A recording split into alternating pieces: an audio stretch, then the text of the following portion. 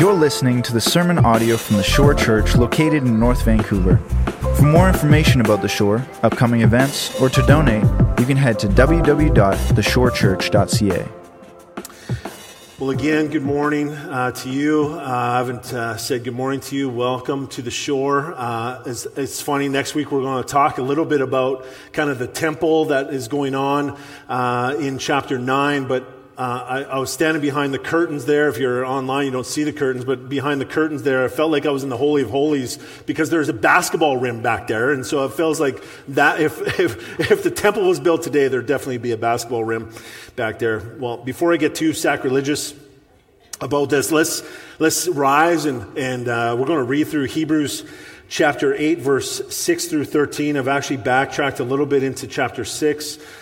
We hit verse 6 and verse 7 last week, but I want to reread it here because it does tie into what we're covering this morning as well, all the way to the end of chapter 8. So it's on the screen or it's in your journals, in your Bibles, and you can follow along. It says this: "But as it is, Christ has obtained a ministry that is as much more excellent than the old as the covenant he mediates is better, since it is enacted on better promises. For if that first covenant had been faultless, there would have been no occasion to look for a second.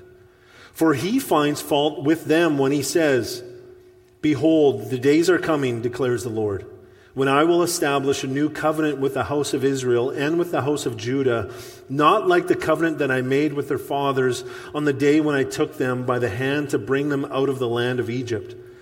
For they did not continue in my covenant, and so I showed no concern for them, declares the Lord. For this is the covenant that I will make with the house of Israel after those days, declares the Lord. I will put my laws into their minds and write them on their hearts, and I will be their God, and they shall be my people. And they shall not teach each one his neighbor and each one his brother, saying, Know the Lord, for they shall all know me, from the least of them to the greatest. For I will be merciful toward their iniquities, and I will remember their sins no more.'" And speaking of a new covenant, he makes the first one obsolete, and what is becoming obsolete and growing old is ready to vanish away. This is the word of God. Amen. Well, let's pray, and then we'll sit and jump into this text. Jesus, we thank you so much again for mornings like this where we can come and gather before you, that we can come and sing to your holy, holy, holy name.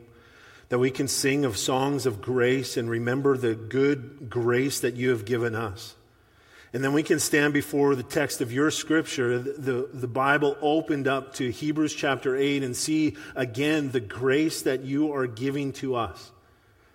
And so I just pray, Jesus, that as we walk through this amazing text of Scripture, that we will hold fast to it this week, that we will remember, that we will not forget, that we will not drift away, but that we will remember your goodness to us each and every day.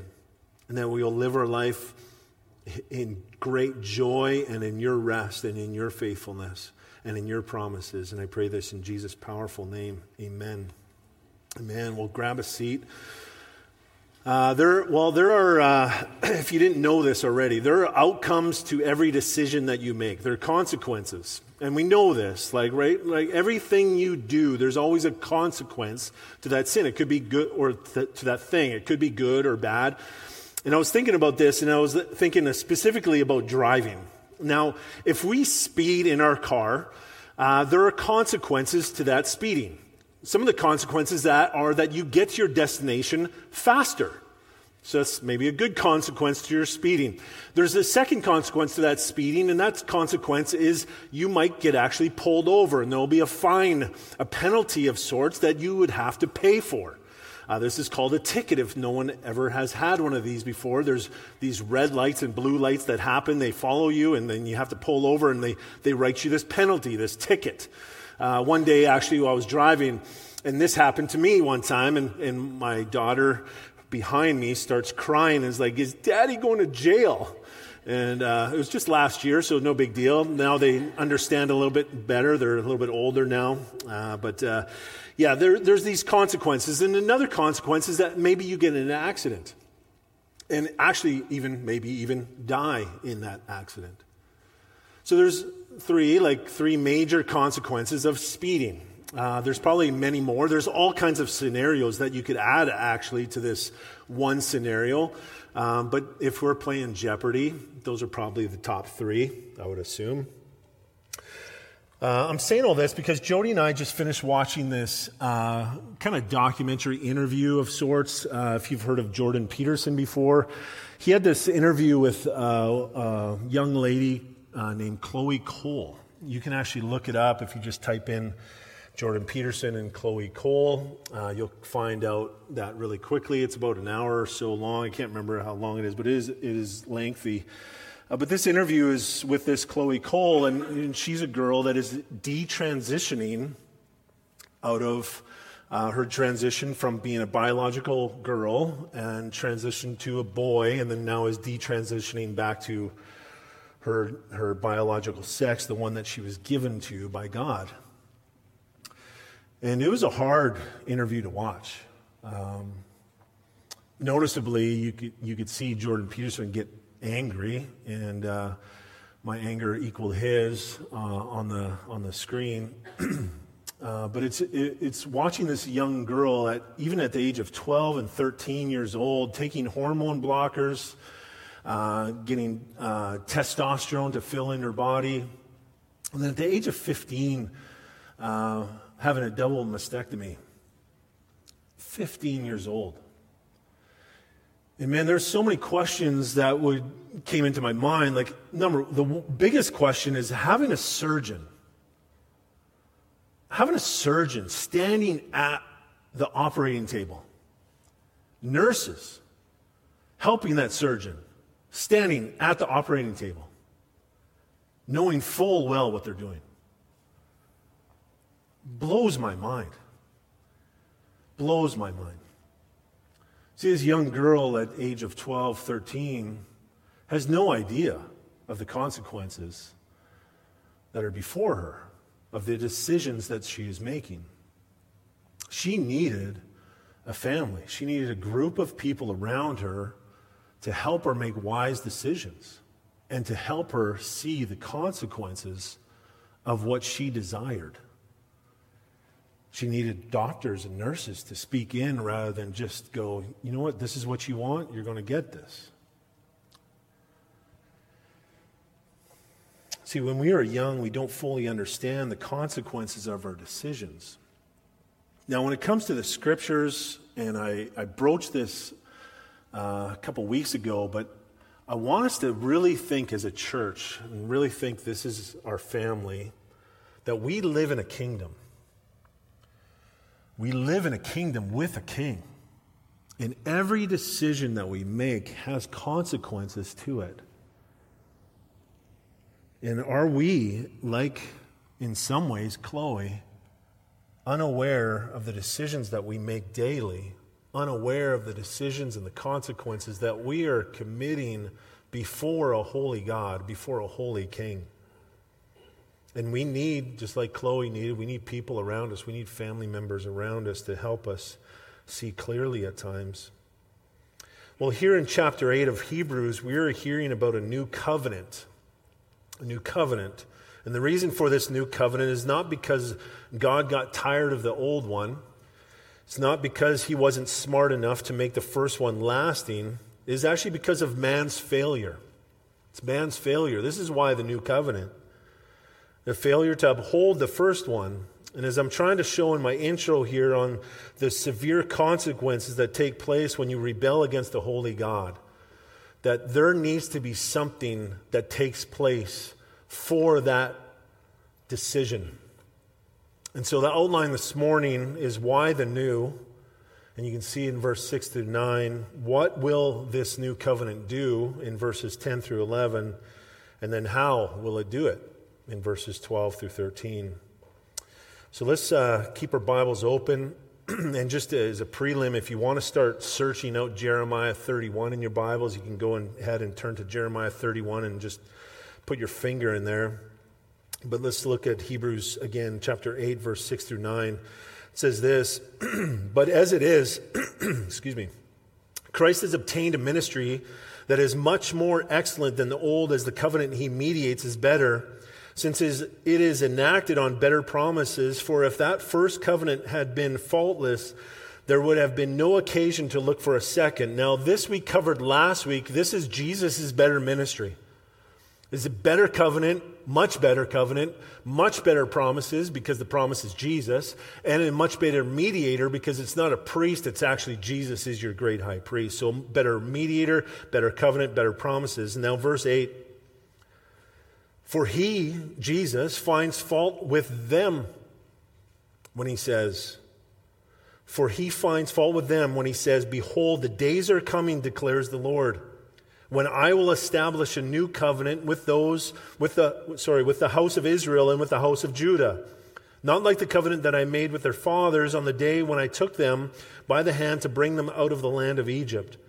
For they did not continue in my covenant, and so I showed no concern for them. Some translations say it, I did not care for them, declares the Lord.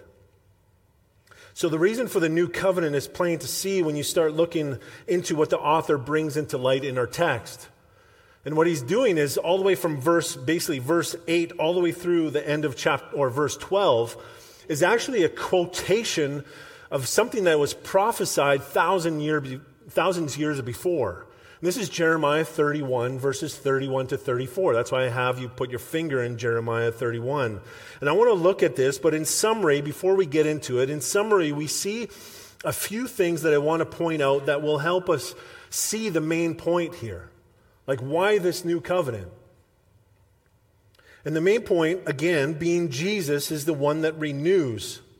It is Jesus, the one who gives hope. It is Jesus is the one that gives forgiveness. And it is Jesus, he is the only way to salvation. And as we've already seen through Hebrews, if we continue to read those first 7 chapters, now first 8 chapters, and just over and over again through the week, you're going to see again that Jesus is the eternal source of salvation.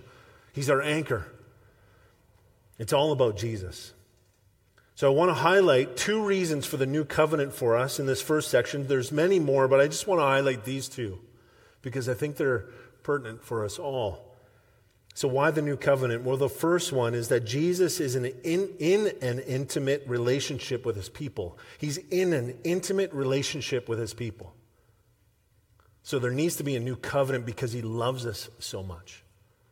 And we can see this in Jeremiah 31. I want you to turn to Jeremiah 31, verse 32 now, and just read this. This whole section, 31 through 34, is almost verbatim. There's a couple things missing, but those couple things missing are incredibly important. And this author is pointing back to this prophecy. So you can look at it on the screen. It's 31:32. It says this, not like the covenant that I made with their fathers on the day when I took them by the hand to bring them out of the land of Egypt. My covenant that they broke, though I was their husband, declares the Lord. So I've highlighted on the screen a couple things. He took this people, the nation of Israel, by the hand out of slavery 450 years in Egypt and took them by the hand, and he also calls them his bride. And we can't miss it. This is Jeremiah. He can't miss this. Like, there is no greater relationship on this earth than a marriage. It is the most intimate relationship that you will have outside of your relationship with Jesus. It's the most intimate. And we all know this, right? But we also know that intimate relationship, when it is broken, when it is fractured, it affects everything. It affects everything. Years and years later. It affects relationships, it affects the spouse, it affects friendship, all kinds of things. And in this day, I was thinking about this, and in this day and age, our kids, and we included, soften this relationship, most likely because of the fractures that have taken place over the years and generations of brokenness, and it's become the norm. And I was thinking about this more and more, and these are the consequences that we receive because of this broken, this fractured relationship, to the point where now kids are hearing from their parents that they were not, the mom or the dad was not the first spouse. Like, that sometimes is a regular story. in kids' lives in elementary school or junior high or high school. And they find out mom or dad was not my parents' first spouse. See, in grade 4, and maybe if you're 50 years old and up, you probably remember the very first time I heard about divorce was grade 4. Every one of my school friends had a mom and a dad. Until this one girl comes to school and says, and I'll never forget it, and this is what I mean, like, this is a powerful covenant that is broken. And to this day, I still remember this conversation with this young girl in grade 4 as a classmate saying, my parents just got divorced. And I was like, that was a hard thing for me to compute in my head. It's like, what? It breaks relationships. It fractures all kinds of things. It affects people for years. Even individuals in our church body here, I've had conversations and coffee with, and they're in their 40s, and they tell me about their parents' divorce still to this day, that it affects them, and their parents got divorced when they were under 10. This is something that affects someone for a lifetime. And I'm saying all this because here in Jeremiah, this prophecy proclaims that they are the ones who have caused the division and separation between themselves and God.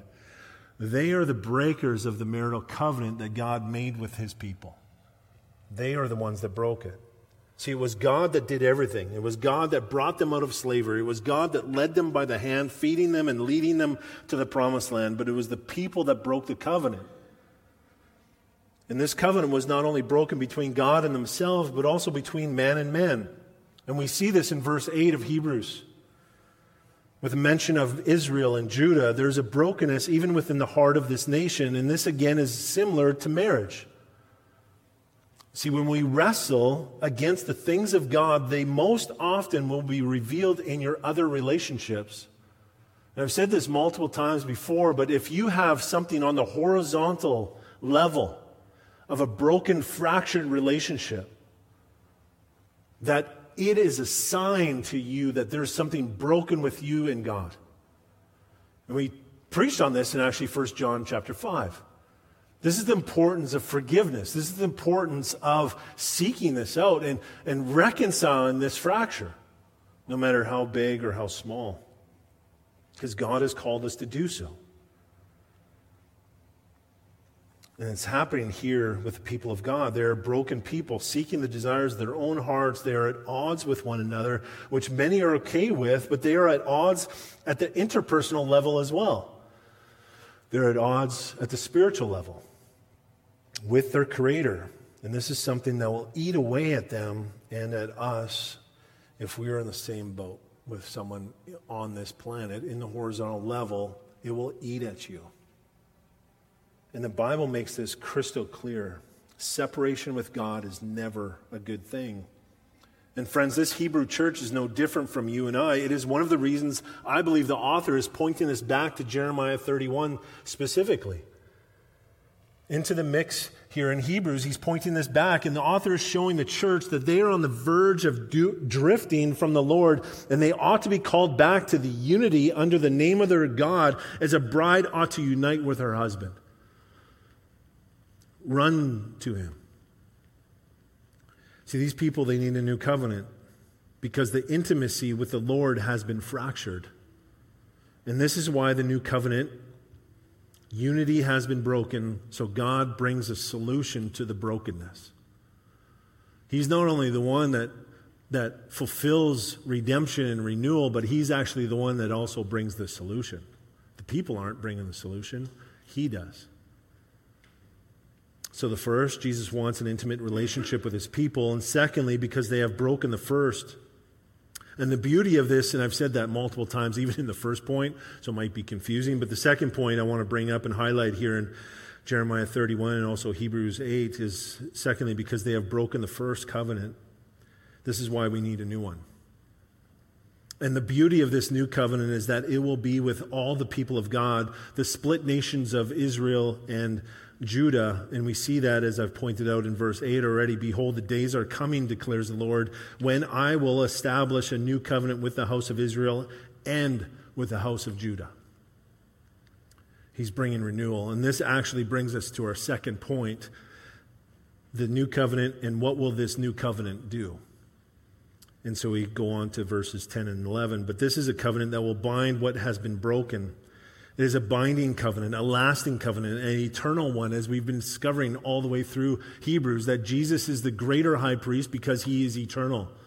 Remember, even in that diagram when the kids were in the gathering, I had the Levi side, of the tribe of Levi, I had a priest, and every priest, it was a new priest, new law, and then they would die. New priest, new law, and then they would die. Jesus is different because he's a new priest. So he brings in a new law, new covenant, but he never dies. He's eternal. And so that's why we don't need another one. And this is what will this new covenant do? Well, it will be lasting. It's a lasting, eternal covenant. In Hebrews 8 and Jeremiah 31, talk of these two kingdoms, Israel and Judah, being separated, but no longer. No longer. There's going to be this new covenant that's actually going to bind his people back to himself.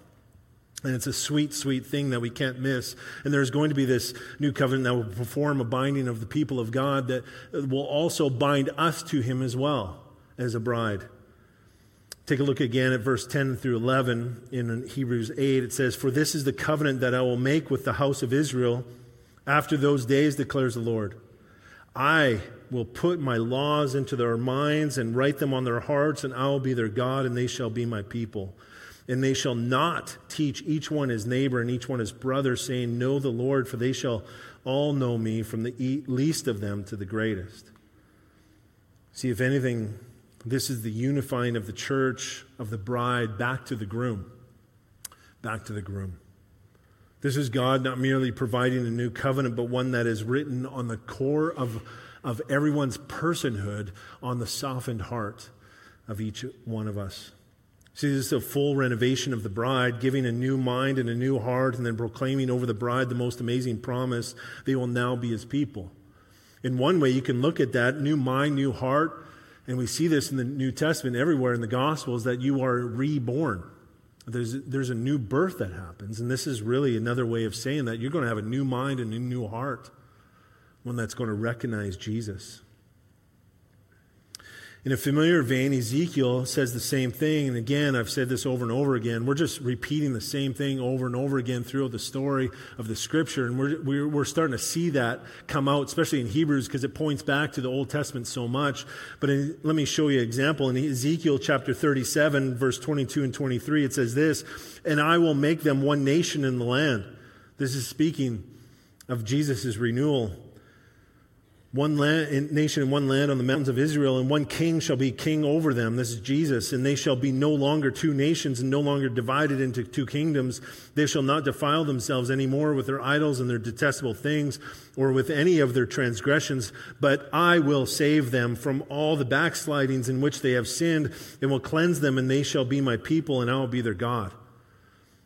Again, just a repeat of what is going on. Jesus is the Savior. Jesus is the renewal. Jesus is the better promise and covenant and the mediator. And he's so, so sweet, isn't he?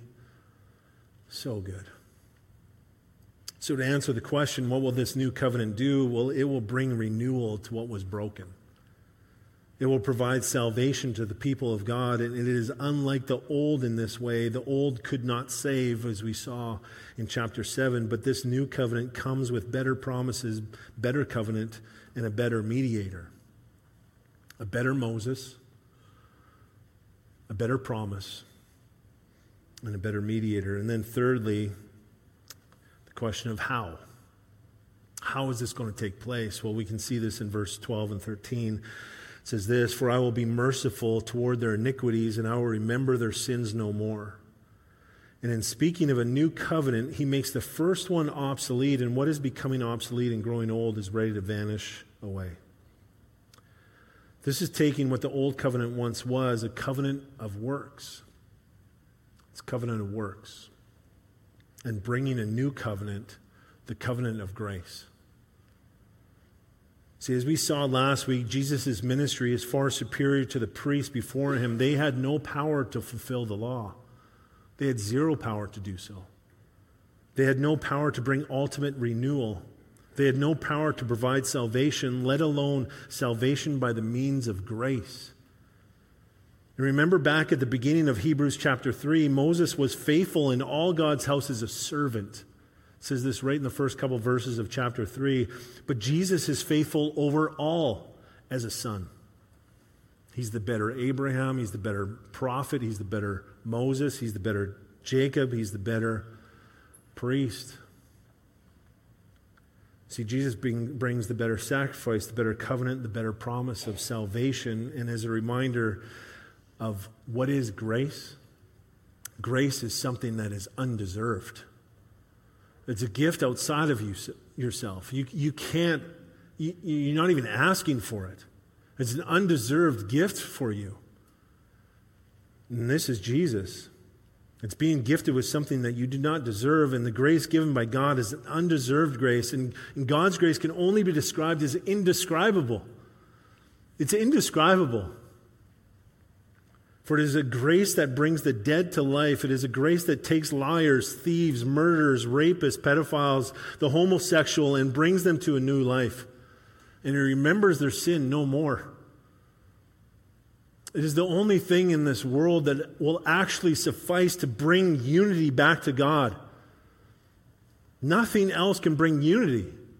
And the church, we have the answer. We have the answer to this broken world that is suffering and looking for answers to feed themselves more and more, and we have the answer, and it is Jesus. He's the only way to salvation. He's the only one that will bring renewal, that will bring a true comfort of your heart, that will bring true joy in your life. He's the only way. He's the only one that brings this. He is our salvation. So in closing, what do we do with this? Like, what do we do with all this information that Jesus is this great covenant keeper? That we're the ones that broke it? What do we do? How do we live this out? Like, what do we do with God that gives grace and mercy? Like, think about that statement. What do you do with a God, like the Almighty? We sang already this morning, holy, holy, holy God that gives grace and mercy. What do you do with that? Like, even in verse 12, it says, "For I will be merciful toward their iniquities." That is sin. That is your rebellion. "And I will remember their sins no more." Like, what do you do with that verse? Like, if I didn't know God, I just read that verse, I'd be like, I want to find out who that one is. I want to find out who that God is. What is the merciful grace and goodness of Jesus Christ? That he will forget my sin? Like, what do we do with a God that renews? What do we do with a God that fulfills the covenant promise of salvation when all along we are the ones that rebel? What do we do with that? What do we do with God that sent his Son to die for us, to take the penalty that we deserve? What do you do with that?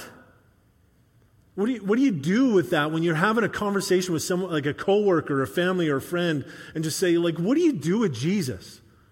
Like, I would really love to help me wrap my head around, what do you do with him? He lived here 2,000 years ago, and he came for the sole purpose to save you, to pay your sin. Like, what are you doing with that? And it's not as simple as I just don't believe in him, because there's way too much evidence that he walked this earth and proclaimed himself as God. So what do we do with that? That grace, that amazing grace, that anyone that believes upon him for salvation will be saved. What do you do with that? That promise. Man, God has been so good to us. Amen? Like, there's so many things in the Scripture. If we just slow down and just think about these things, like, oh my God, like, that is so good. So in our lives this week, just let's slow down. Think about the grace that has been given, the mercy that has been given to us. And I was talking a lot about consequences at the start, kind of an intro, that consequence. Let me close with that as well. So every one of us has a decision to make. And there's consequences to this decision. See, we have a God that has placed the law in our hearts and promises us that I will be their God. And if you didn't notice, I want you to notice now, but if you can look in your Bibles, and even just at verses 6 through 8, it actually starts in verse 8, so through verse 12. So this is Jeremiah's prophecy in quotations here in Hebrews chapter 8. But from 8 to 12, we see, I will 6 times. If you didn't see it, please see it now. Put a circle around it in your journals or in your Bibles. Let me just read those I wills. I will establish the covenant. I will make the covenant. I will put laws into their hearts. I will be their God. I will be merciful. I will remember their sins no more. We have such a good God. Nothing in that section from 6 to 13, nothing in there is something that we do. It's all Him. The we is that we broke the covenant. The I wills are endless. If you just start noticing them in the Scripture, when you read your devotions and your Bible time, they're actually everywhere. So like I said, I started this morning talking about consequences to our decisions, but the severe consequences that took place because of the broken covenant. So we have all rebelled against God. We've all sinned against Him. And there's a consequence to that action. Now, the cool thing is the consequences to our action, if we speed, we have a penalty that we have to pay. You can argue it all you want, but you know you've done wrong. The consequence to our sin is that Jesus came and paid for it. It's like someone coming alongside you as the police officer is writing the ticket, and someone walking down the street goes, "Officer, let's don't worry about them. Can you just write that ticket towards me, please? Can you write the ticket towards me? But sir, you're walking. It's fine. Here's my driver's license number. Put it on my record." The beauty of God's grace is unfathomable. It is unbelievable. It is incomprehensible. It is far beyond our imaginations can imagine. Jesus is so good that He came into the consequence of our sin is that Jesus died.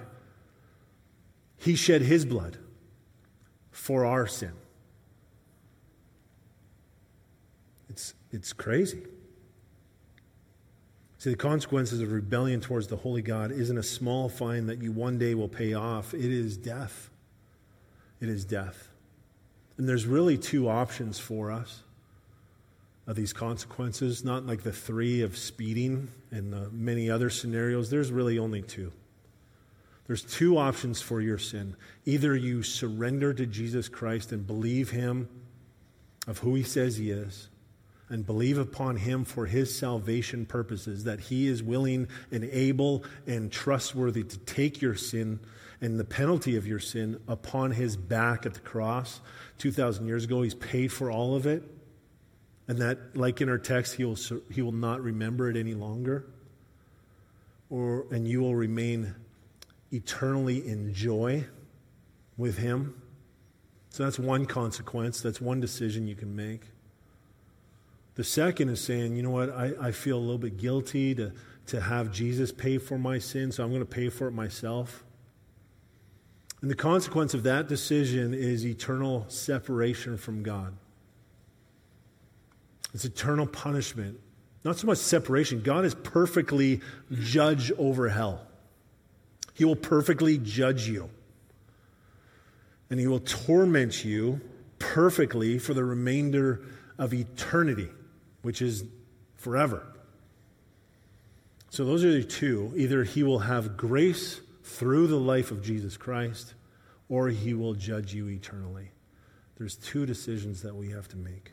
One of them, you can only choose one. And I guess the question is, this week, what do we choose for an unbeliever? If you're a believer in Jesus Christ already, how are we now going to live in this kingdom? How are we going to now live in the grace and the mercy and the joy and the love of Jesus Christ? We should live so differently. We should live with a smile on our face at all times, no matter where we are. No matter what trial or suffering comes our way, no matter what our employee or employer does to us, no matter what our situation, no matter if it's a girlfriend or a boyfriend, no matter if it's a marriage or if it's singleness, no matter what our decision, if we have Jesus, it should be eternal joy here and now. So let's live that way. May it affect us daily. May it affect everything in our life, because we have a priest, a great high priest, who has made a new covenant for us. That covenant pays for all things. And it renews us back to him, that we might have joy with him forever in a completely forgiven state. Let's pray. Jesus, I thank you so much for your word. I thank you for what this section of Scripture is saying. It's essentially telling us the gospel here once again in Hebrews. That there was sin committed. There was brokenness between us and you. And in your grace and your mercy, you came and you placed a new covenant upon our hearts and our minds, renewing us completely back to yourself. And that you will not remember our sin any longer because of your sacrifice. You are so good to us, Jesus. Help us see the goodness of the gospel in the Scripture before us. Help us see and live out the goodness of the gospel now as we go out into the world through the rest of this week and into our community groups, into our workplaces, that we will be faithful proclaimers and servants of you, our King. And I pray this in your powerful name, Jesus. Amen.